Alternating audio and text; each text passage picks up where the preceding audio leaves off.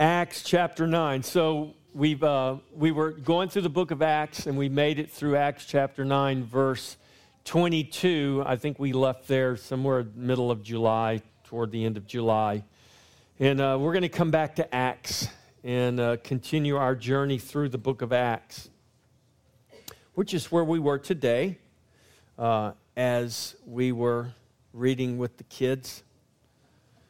So just to give you kind of an update of where we are. So Acts chapter 9 begins with Saul going to Damascus. Let me back up another chapter. Acts chapter 8 introduces us to the persecution that arose in Jerusalem. So up until Acts chapter 8, the church was in great shape. They were all happily ever after living there in Jerusalem. And then Stephen, one of the newly appointed deacons of the church, preaches a sermon to the religious leaders and basically tells them the truth, that they're all a bunch of stiff-necked rejectors of God. And they became so enraged and infuriated at Stephen that they took him outside the city and they stoned him to death. And from that incident, then a persecution of the church began to take place, and it caused the believers to leave Jerusalem, all except the apostles. And they went to all of the other regions. They went to Samaria. They went into Judea and to Samaria. And you know what they did as they went? They preached the gospel. And actually, God used the persecution to help the church obey him and fulfill the Great Commission. Do you know God does that sometimes? God uses all sorts of means in order to help us obey him. Sometimes we don't even know God is doing that. We just think someone's being mean, we're being persecuted. But in reality, God caused that persecution to arise so that the church would leave their comfort zone and begin to go and fulfill the Great Commission. Now, Saul of Tarsus was there at the death of Stephen, holding and guarding the clothing of the Pharisees who were throwing rocks at him so that their garments didn't get splattered with blood. And it's this Saul, that young man who was overseeing the death of Stephen, that is now going to arrest Christians. So in the first part of Acts chapter 9, we see him, the Lord appears to him on the road. He's in Damascus. He's waiting. Ananias goes. Ananias prays for him. And we talked about how God calls us to do things that we would never choose to do ourselves. That's what God did with Ananias. And he also did that with Saul. Saul, the persecutor of the way, became the preacher of the way. We also said that we serve a dangerous God who requires us to do dangerous things. Ananias resisted going to Saul because he knew Saul was dangerous. And we said this, that God is absolutely and always good, but God is not necessarily always safe. We pray for the persecuted church every week here because there are brothers and sisters who literally are laying down their lives for the gospel's sake, for the name of Christ. We don't have to deal with that type of persecution in our country. We can't imagine that someone would actually remove our head or end our life simply because we believe in Jesus. But that's happening all over the world, even now as we speak. So serving God can be dangerous. God is good, but God's not always safe. We must always remember that there is a far greater danger in disobeying God than there is in obeying God. You might say, well, I'm not going to serve Jesus because it could cost me my life. Listen, you are in far greater danger disobeying God, not serving God, than you ever possibly could be in serving him, even if you were in a nation where they would remove your head because of your confession of faith in Jesus. They may take your head off, but they can't steal the eternal life that has been given to us in Jesus. Jesus said to his disciples, which would include all of us. Don't fear those who have power to kill the body, but fear him who has power to cast your soul into hell.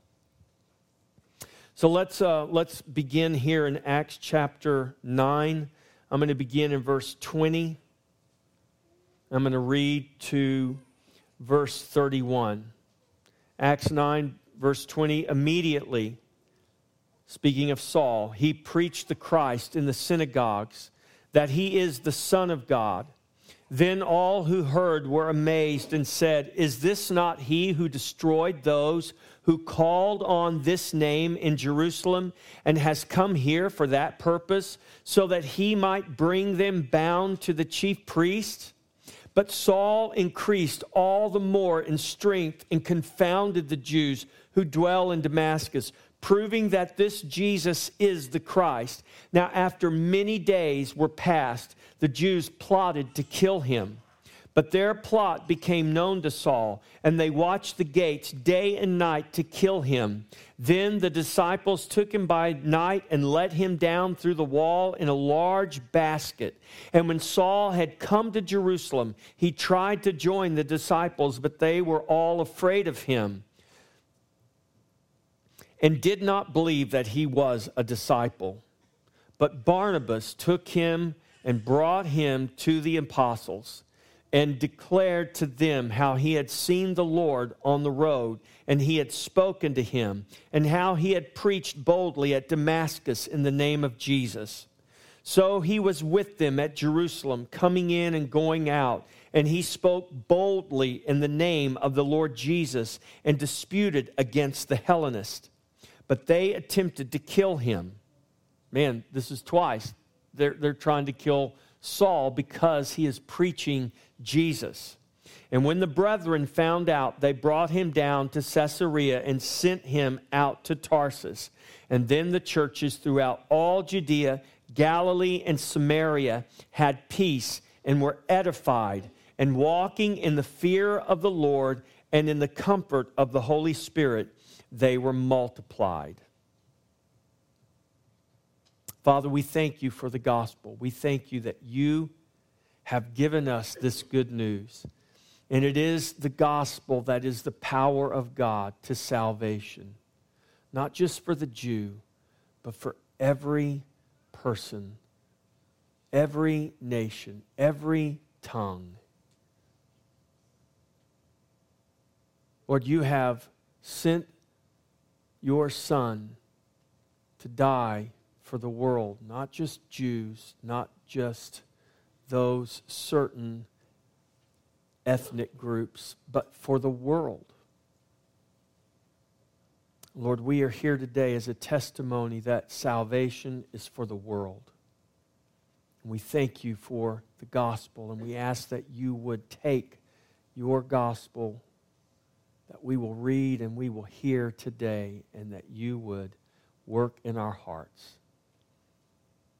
Mold us and shape us, that we would be a people that would bring glory and honor to your name, that we would be like Saul of Tarsus, that we would rise up and we would preach and we would proclaim the Christ, that men might be saved. In Jesus' name, amen. Immediately he preached the Christ. Preaching is a natural result of conversion. Paul was converted on the road to Damascus. Well, what does that mean? He was saved. What does that mean? It means he was changed.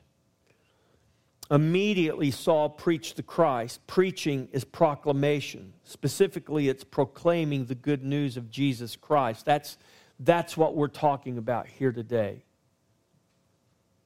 You can be 3 years old and preach the gospel. You can be 33 years old and preach the gospel. You can be 103 years old and preach the gospel. And I believe that. We may preach it differently. We may preach it in a different context. It may look different. It may sound different. Saul rose up immediately and he preached the Christ. Preaching or proclaiming Christ is something every believer is called to do. preaching is most often associated with people in professional ministry. People like me. I'm a pastor. My full-time work is to be a pastor, to be a preacher. But your full-time work may not be pastor, but your full-time work as a follower of Jesus is preacher. It might be better for you to understand this if we use what the word means, to proclaim. Your full-time job is to proclaim Christ. And we proclaim him in all sorts of ways, just like we talked about with the kids. We say to the kids, you proclaim Christ when you obey your parents. You proclaim Christ when you prefer your brother or your sister, when you're kind instead of being mean. Guess what? That doesn't just apply to little children. That applies to all of us. We proclaim Christ when we stand for the truth. We proclaim Christ when we obey God. We proclaim Christ when we come to worship and assemble together to worship the God of creation. We proclaim Christ, yes, when we confess the creed. Yes, when we sing our songs. Yes, when we hear the preaching of the word. We're proclaiming Christ. We proclaim Christ with our words. We proclaim Christ with our life. And we are to proclaim Christ in every way, in every shape, in every form possible. Preaching is not a work that should only be done behind pulpits or podiums by preachers or pastors or teachers. In fact, until there is more preaching done outside of the pulpit by people who are not professional ministers, we will continue to see the decline of the church in this nation. Proclaiming Christ is not something we should unnecessarily complicate. You've heard of the KISS principle, right? I don't need to tell you what it is. Keep it simple. We don't say that word loud. Keep it simple. We don't have to complicate the gospel. We make it much more complicated than we think. People say, well, I don't know the Bible. I don't know theology. I'm not a scholar. You don't have to be. Peter wasn't a scholar. Paul might have been a scholar, but guess what? Peter wasn't. James wasn't. John wasn't.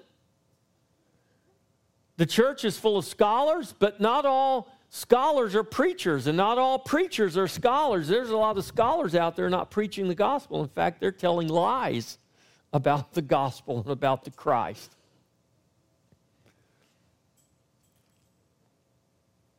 I brought my computer up here because I was looking at something. The Pew Research Center, they do research on all sorts of things. And sometimes we hear all of these doom and gloom predictions about the church and everything. And we sometimes don't know what to believe. I just want to give you some hard numbers based on, I was a marketing major in school. I went to school to do business, not to become a pastor, but I ended up becoming a pastor. How about that? I mean, God really has a sense of humor, doesn't he? Who would have thought when I was studying marketing at the University of Texas, I would be preaching the gospel one day behind a pulpit in Taylor, Texas? It's just the way God works. We never know. So one of the things that, we learned as marketing majors was all about research and statistics and numbers and all of these things. And so people are endlessly doing surveys of all kinds of things, especially in this season of elections and politics. But I think it's worth noting that the things that we very often hear about the decline of the church are worth paying attention to. Now, I want to qualify what I'm fixing to share with you by saying this: the gospel works and the gospel is working. Christ was born. Unto us a child was born. Unto us a son was given.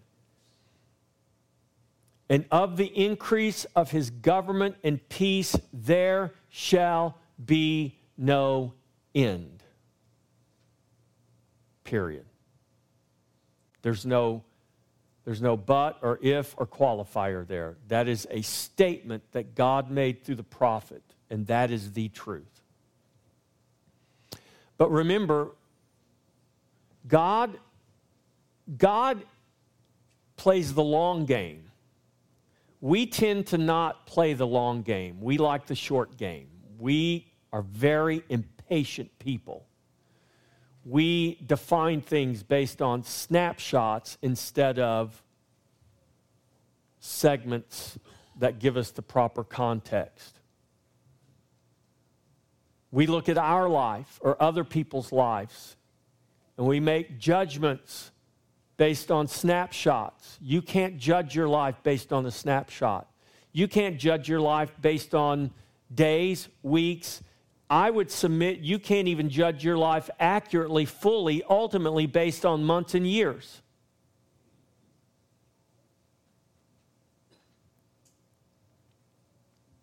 So God plays the long game.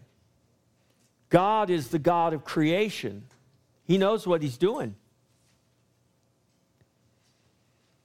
Well, I'm going to give you a snapshot from 2009 to 2019. Now, this is in America. This is in the United States. Now, understand, out of the 35 to 36,000 people that were surveyed, the sample size actually is 35,556.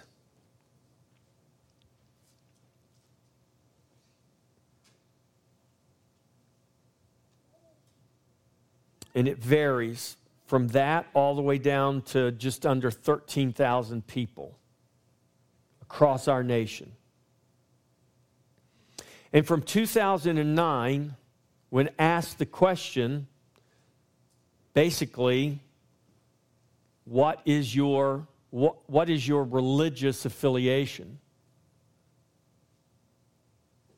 In 2009, 77% of people surveyed said they were Christians. In 2019, that number dropped to 65% in America.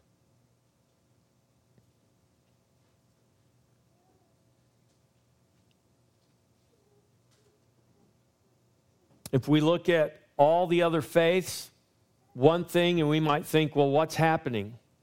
It's not that people are becoming other faiths, because when we look at non-Christian faith, Jewish, Muslim, Buddhist, Hindu, other, they are static.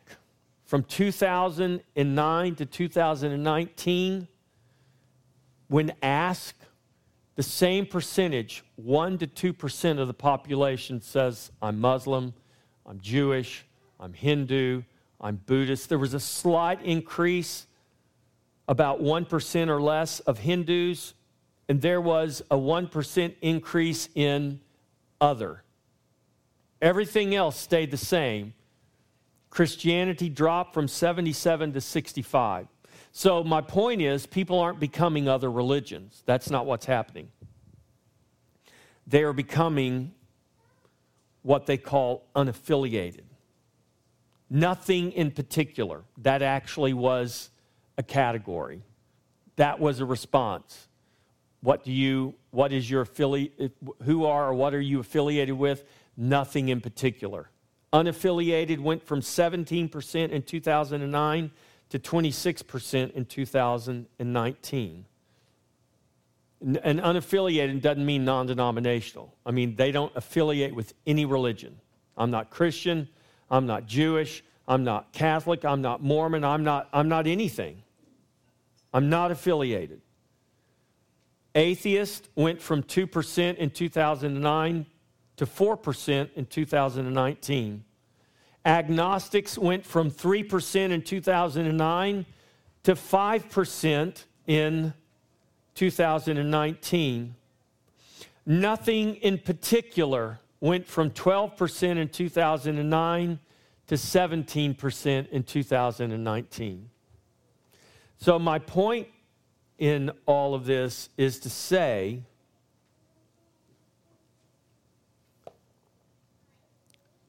that people are just, they're nothing. They're not affiliated. Now that leaves lots of things open, lots of unanswered questions, but what we know they're not identifying as are Christian.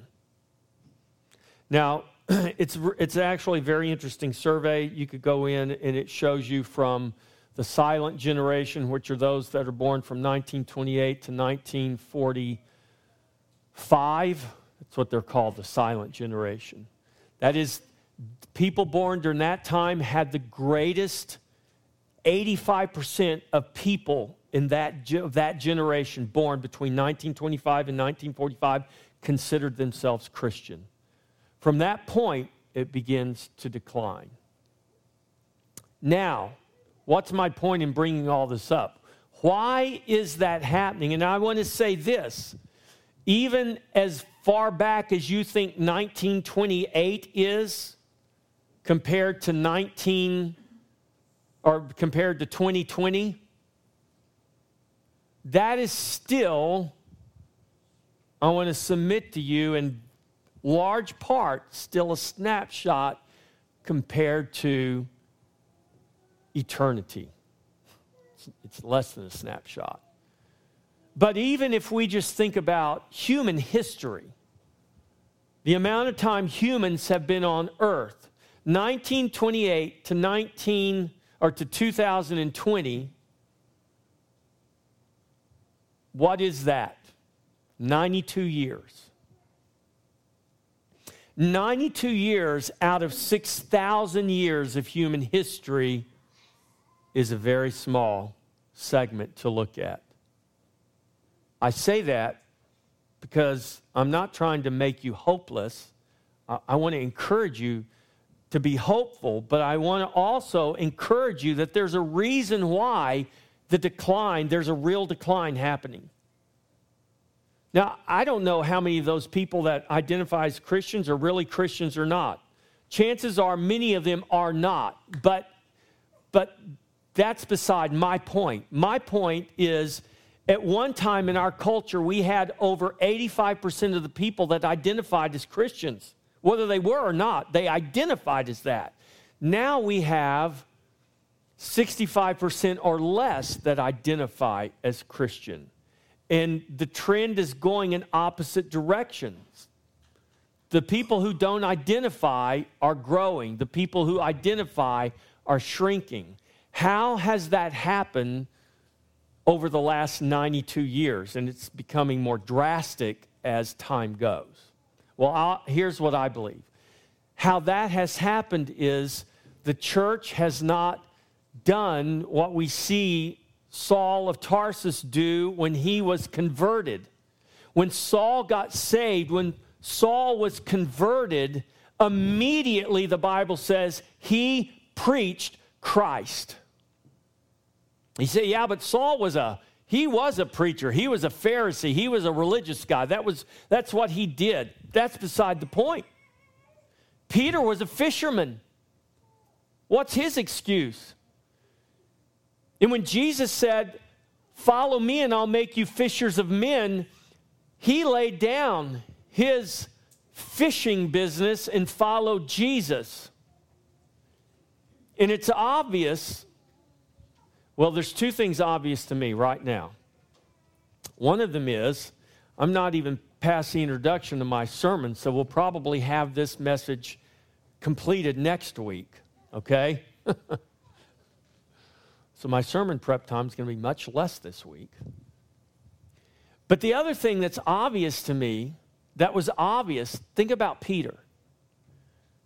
When Peter and John are in the temple preaching, and they heal the lame man and create a stir in the temple, and they are proclaiming Christ to those people in the temple, the religious leaders who are listening to them, who then begin to interrogate them and threaten them and warn them to stop preaching the Christ. And as Peter is responding to their threats, these religious leaders say amongst themselves, these are illiterate, uneducated fishermen from Galilee. How did they know? Here's what they said. We can tell by their accent what part of the country they come from.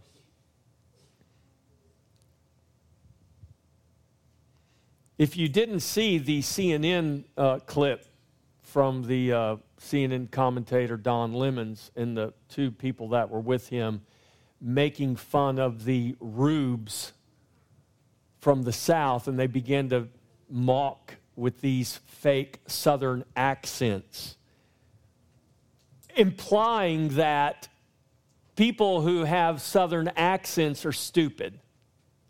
I mean, that's basically what they did.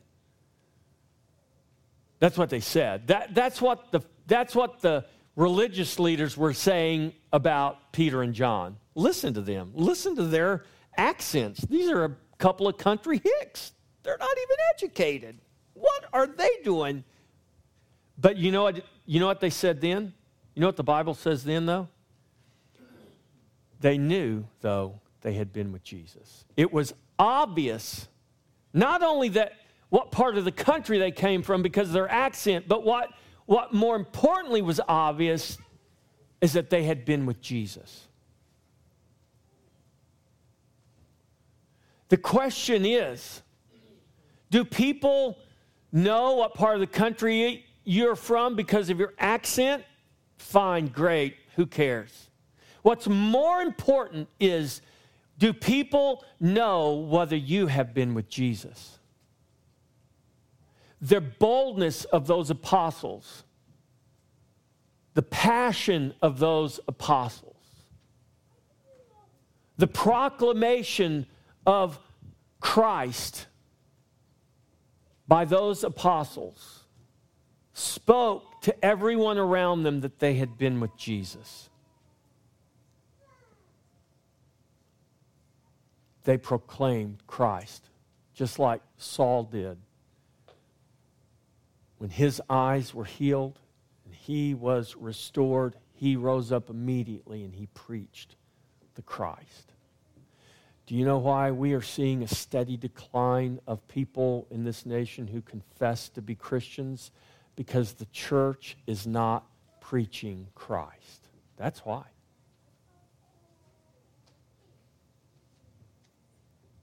I don't know how you came to faith in Christ, but I came to faith in Christ because someone told me.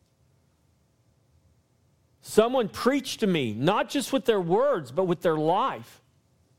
I was visiting with someone the other day, and they asked me how I came to faith in Christ.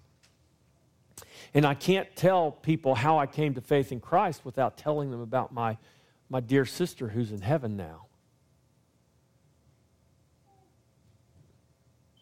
Her life was so anti-Christ until she was converted and saved.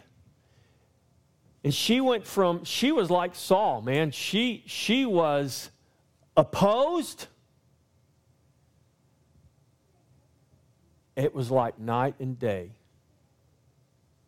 Her life was so radically changed that 150 miles away, I noticed.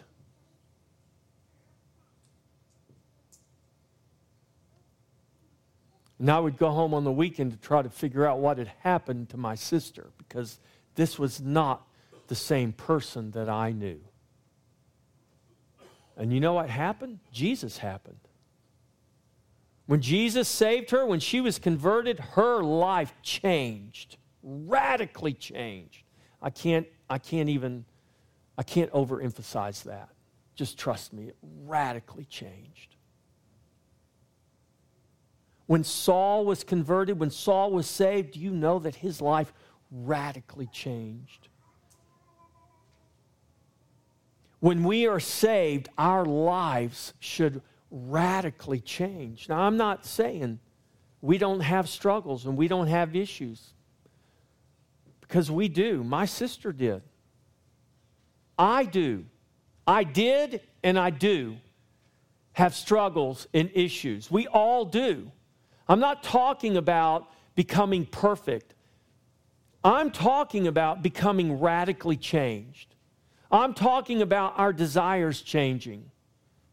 I'm talking about, at the very least, that we are struggling with the fact that I still have desires that are anti-Christ and contrary to the gospel and contrary to the righteousness and the holiness that God has imparted to me in Jesus Christ. The reason we're seeing a decline in the number of people that profess to be Christians is because true Christians are not proclaiming the gospel with their words or with their lives. Church attendance is on the decline. And now we have people who profess to be Christians who say, well, it doesn't really matter whether you go to church or not. Really, where is that in the Bible? Where do we see that anywhere in the Bible, Old or New Testament, where God says it doesn't matter whether you assemble or not? He commanded them to assemble in the Old Testament, and He commands us to assemble in the New Testament. Why? Because our assembling is a proclamation of Christ. It's a proclamation of the gospel. It's a witness to the world out there. I can tell you, when I was a kid, we did not go to church. I didn't grow up in church. I never read a Bible until after I didn't even own a Bible until after I had submitted myself to Jesus that night in East Austin in a house, not a church, but a house. And it was days later, after I had professed faith in Christ and became what I commonly said, I got saved, because I did get saved. Then I bought a Bible. Never had a Bible before then. Never read a Bible before then. But you know, funny thing is, I thought I knew enough about the Bible to know what the Bible was all about. I thought I knew enough about the Bible to safely say, the Bible, it's just some old book. Bunch of old stoners wrote sitting around the campfire somewhere. The Bible's like every other book. It's all the same God, just a different way to get there. Doesn't really matter what you believe. Funny how we know about so many things that we don't really know about. But when we get saved, our lives should change.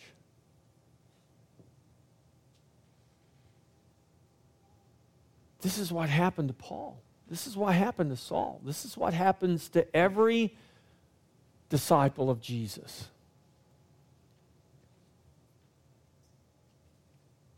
And the change in our life should be noticeable. Not because we're perfect, because no one is. Not because we don't struggle, because we all do. Not because we never fail, because we will continually fail. I promise you that. But because we realize something, that in spite of my failure, in spite of my falling, in spite of my struggles, in spite of my sin, there is a Savior who has saved me. I was dead and now I'm alive. I was in darkness, but now I am light in the Lord. I was one thing, but now I am another thing.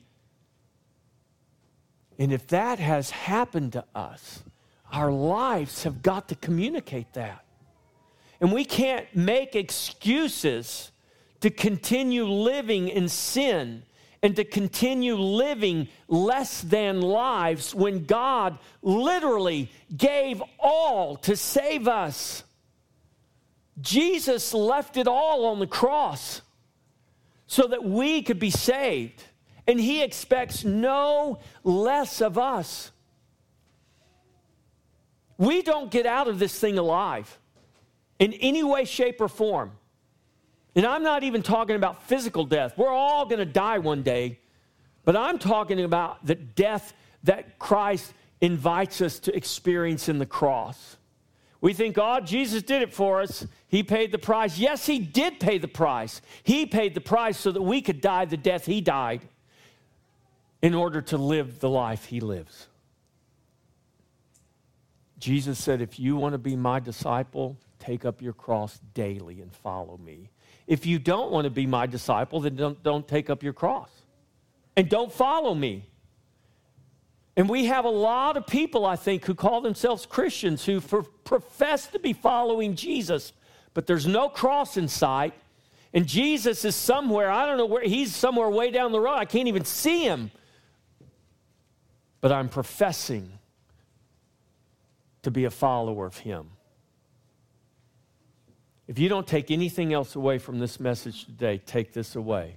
If you have been converted, if you have been saved, your life must change. It has to. It doesn't change all at once. It doesn't change without struggle. It doesn't change without all of us walking together, living life together. This is why a body is important. Because we were never created to do this by ourselves. Just like my hand cannot function apart from the rest of my body. You cannot function apart from a body. You can't do it. You can deceive yourself into thinking you can. You can lie to yourself and convince yourself you can. But I'm telling you what, you cannot. Because God didn't create you that way. God didn't birth you that way to begin with. And he didn't born you again so that you could do your own thing, just you and Jesus. No way.